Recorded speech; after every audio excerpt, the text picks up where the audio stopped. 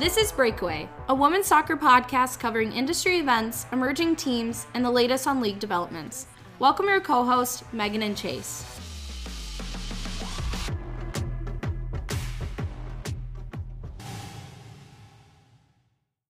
Hey listeners, welcome back to Breakaway, Season 3, Episode 3. I'm your co-host, Chase. And I'm Megan. And today we're going to be talking about the U.S. Soccer Federation. They are moving their headquarters out of Chicago into Atlanta sometime in 2024. They haven't listed specifics on where their site's going to be, but they did announce Atlanta is going to be their new home. But before we dive into that topic, Megan, icebreaker questions. Yes. You ready? Yeah. Okay, so what is your least favorite fall activity to do? Least favorite? Least would favorite, probably like be absolutely hate doing it. Don't ever want to do it. like raking leaves, but I don't ever do it. Okay, that's I fair. don't know. I also hate dressing up and going to parties. I'm a loser. So you don't like Halloween? No, I don't really like Halloween. But you had a theme birthday where we had to dress up for it. Was the theme Halloween? It was, whatever, fine. The theme was Christmas. Anyways, we dressed up for that, so I don't think you hate dressing up as much as you claim. I'm calling your bluff. How about you? What's your least favorite? Oh boy, I don't know. Probably also no. I don't want to give the same answer as you. That's so lame. I gotta think of something else. I think not so much in the beginning of fall, but like once you're getting near the end of fall, once it's getting just cold enough where you have to start warming up your car before you get into it. I really hate doing that because it just makes me really depressed because I'm like, I know what's coming and it's just going to get worse and worse and worse and worse and worse. And there's some theories about that, how it's actually better to just go, not warm up your car. It's better for the engine to just drive it and it will heat up faster. Are you sure? Yeah, I've heard that. We can look into this. We might have to. Stay tuned, everybody. We do live in the tundra, so yes, it does get worse. Yeah, it does. It gets a little chilly. Yes. Okay, so yes, today we are talking about, thank you, Chase, for your icebreaker question today. You're welcome. I will have one for the next episode. We are going to talk about the U.S. Soccer Federation move from Chicago to Atlanta. So we'll briefly discuss what that is. We'll go into why not Chicago, maybe speculate a little bit there, move into why we see Atlanta as a strong decision of theirs to move there. And then we'll end with why does this matter for women's soccer? And so, yeah, Chase, let's dig on in.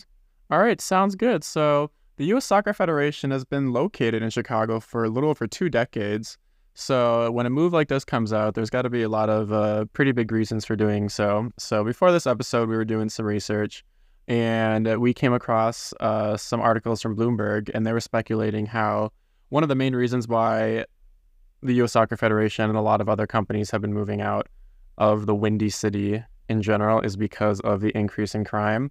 So there's been a handful of companies that have been leaving. One example is Citadel. I'm not too sure how many of our listeners are into finance and investing, but Citadel is one of the more well-known hedge funds, and they recently moved their headquarters out of Chicago. McDonald's chief executive officer, they haven't moved out of Chicago, but they're saying how the crime that has been taking place in Chicago is making it increasingly more difficult for them to find top talent. So I think that's been one of the primary factors that has at least gotten the ball rolling a little bit on, okay, maybe they're probably struggling to find talent as well, especially with the whole work from home paradigm shift. There's less of a need for people to move to Chicago. So I don't know if they're just trying to, I'm not too sure. I feel like at soccer federations, there's so many events that are hosted. It's a harder organization to work from home from. I mean, I work for an MLS soccer team, and everyone is always at the stadium. It's very hands-on, especially during the season. It's one of those types of organizations that you need to be in there in person. So being located in a city where crime is increasing, I can understand why they'd want to leave a little bit. But I don't even necessarily feel like crime has increased there. I feel like it's just because of how information spreads nowadays probably impacts it. Because I've heard a lot of qualms about safety in Chicago, and honestly, from my point of view, I'm like, it's nothing different than most other major cities. But I also wonder if like the success of sports teams there also has an impact. Like if it's been there for 20 years, think about 20 years ago, like Chicago was booming with Chicago Bulls and just other major teams. And now like for women's soccer, Chicago Red Stars aren't really dominating. It's the Chicago Fire, right, for MLS. I'm surprised I even knew that. I don't think they're really known to be a great team. So it's like, I wonder if the sports landscape there is also impacting it. Like, I don't think the Chicago Bulls are like not dominating anymore in our NBA. So I'm wondering if that impacts U.S. soccer as well. Like if you are, a sports organization, like going to a city that is booming, which is a great transition into why they are moving to Atlanta. Yeah. So Megan, if you want to elaborate on why you think Atlanta is a location that they want to move to. Yeah, so before we get into the soccer side of things, I think Atlanta itself is definitely a booming metropolis. Atlanta is very known for some big companies out there, and I will say I think a big part of this is the Coca-Cola company, which is based out of Atlanta, announced a long-term partnership with U.S. Soccer in early July. So I'm sure that is a big deal for them, and they did say that directly is an important role in bringing the training center to the company's hometown. So I think beyond just sports teams, Atlanta is known to have some big key sponsors in the U.S. soccer. So Coca-Cola, and I know also Delta is out of Atlanta, and Delta is one of the sponsors for the NWSL. So yeah, I'm sure that plays a part. Sure. Do you want to go into the teams because you know more about that than I do? Yeah, so another reason is that, if you look at the United States and try to pinpoint where most of the soccer activity and a lot of the soccer talent is concentrating into, you're starting to see it in the southeast side of the United States. We just had Messi get transferred over to Inter Miami. Like, that's going to be a huge soccer hub. A lot of the Atlanta teams are doing fantastic. Atlanta United, which is located right in the heart of Atlanta, Georgia, they are doing phenomenal. They have had quite the season. So I think you're just seeing a lot of talent in U.S. soccer being congregated into the southeast corner of the United States. And I think U.S. Soccer Federation wants to be in the center of all of that growth. Yeah. And I think they're thinking really long-term with this plan. So I think it's going to be interesting to see from the women's perspective because they don't have a team in Atlanta, I don't believe. So, and I know that NWSL and other women's soccer leagues are really trying to expand their presence over the next decade with new emerging teams. And I believe I was reading a few articles in the past that were naming potential cities that new emerging female soccer teams can emerge from, and Atlanta was on top of the list. It was Atlanta and some in Boston, and I think Northern California, which we're already starting to see. Within the foreseeable future, we're going to see, I wouldn't be surprised if we see a female soccer team emerge in that part of the country as well. Well, and also when you think about, before I let this thought slip, the Atlanta Olympics in 1996 is where like the women's national team for soccer did start to kind of get their role going before the 1999 World Cup. But that was the first ever Olympics that even had women's soccer, I think, at it too, which it was in Atlanta. So oh, really? That could also play a part. Not to mention the biggest financial investor, Arthur Blank. Do we think it's Blanc? All the above. I don't know. He sounds like he's, a famous businessman, so I feel like it's probably Arthur Blanc.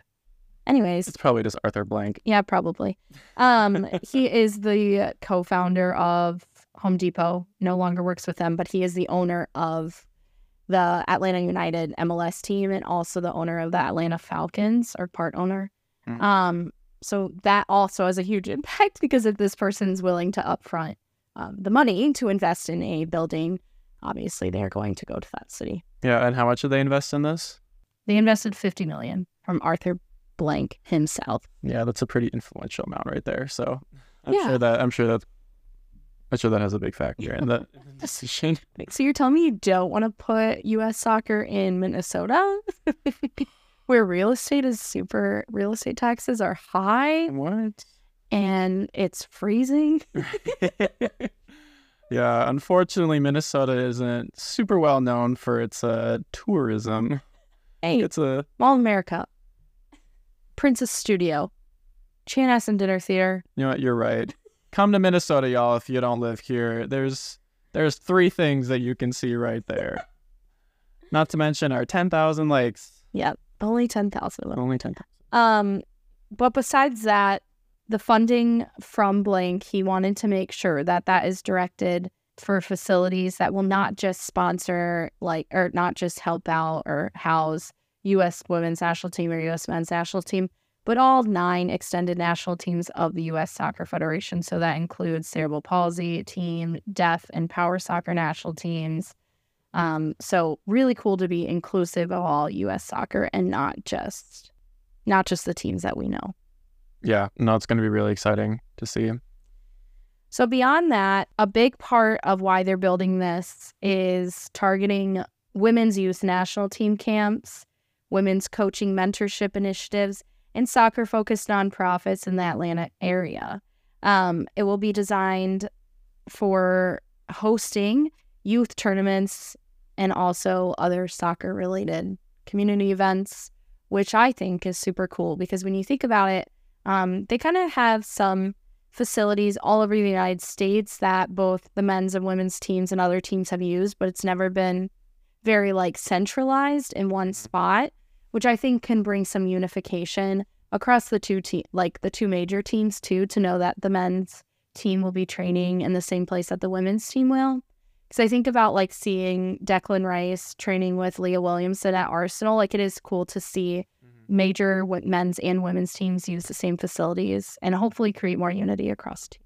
Yeah, and I think this is a really cool start to a new chapter where we're starting to see men's and women's soccer being treated as equals, and I think this is one of the ways that they're showing it is by creating this unified facility that both all the men's and women's soccer teams that the U.S. Soccer Federation oversees can use and work together and get to know each other, and it's going to be really cool to see what flourishes from this. Yeah, I agree.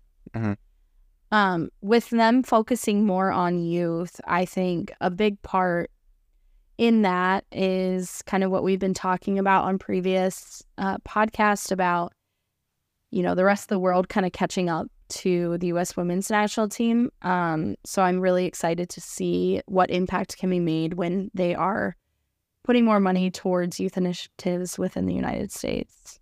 Yeah, no, absolutely. Because I guess my question for you, and you can turn this back on me if you would like to hear what I have to think, but my question for you is why, I think we know why they're doing it now, but I guess why are they doing this now and why is them focusing on youth initiatives so important? I think it really ties into the fact that soccer in America is looking for a new chapter in its existence. I think we're starting to see a huge push towards equalization with men's and women's soccer. I mean, we've seen so many women's soccer teams emerging in the United States over the last decade. We're starting to see a lot of talent being developed and brought overseas as well. And, just look at all the attendance records that have been broken across all the stadiums during the last NWSL season. Even look at the FIFA World Cup record attendance, in-person attendance. Not too sure what the broadcasting is, but they had some things working against them with timing. I just think the fans have really spoken, and I believe that people want to see the success of both men's and women's soccer and investing in the future of men's and women's soccer. So I think being able to create this facility facilitates that, and then being able to invest in a lot of these youth clubs, I think is going to, one, generate a lot of talent from the United States, make it a much more inclusive space, trying to bring in, because I believe you were mentioning earlier how there is quite a lot of limitations on the talent feeding here, just based off how the pre-existing organization was structured.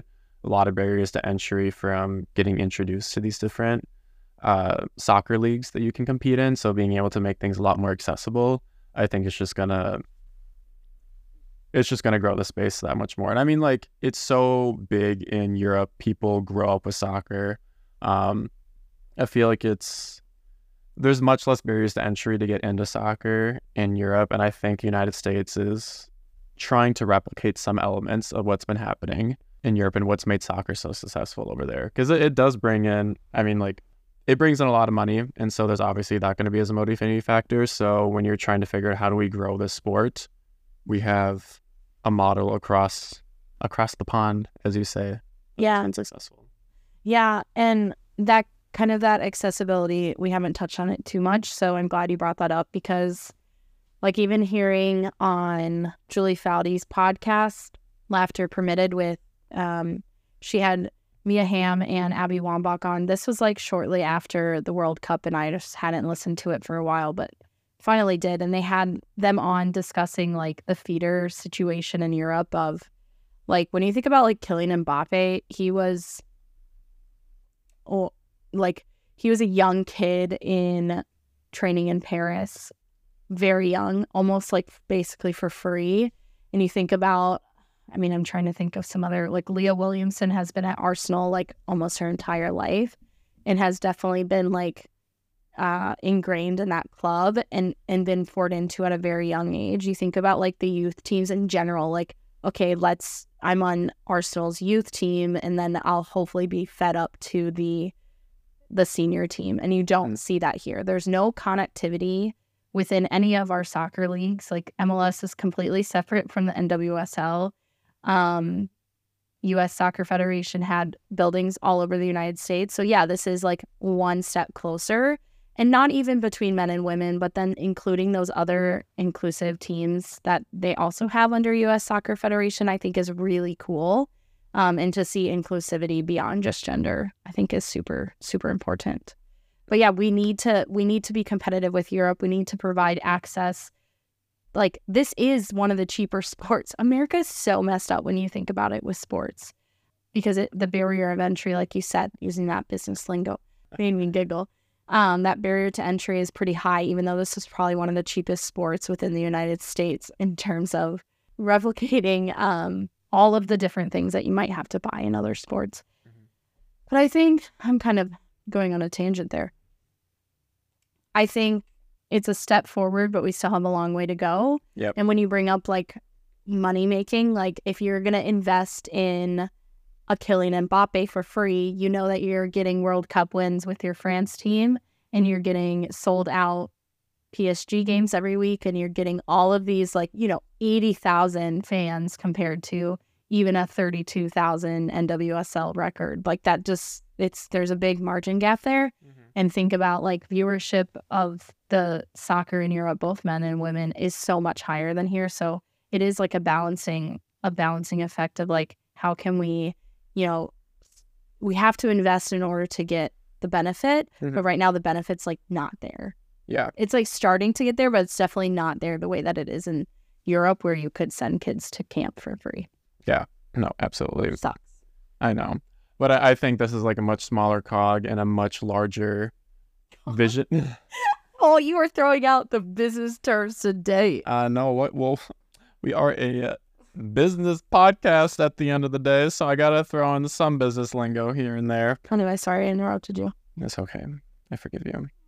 I just think that, the relocation of the U.S. Soccer Federation is just a much smaller move and a much larger vision. I feel like bringing over Messi from Europe was also another piece. So I think there's a lot. Only $50 million to make it happen. Right. That's pocket change.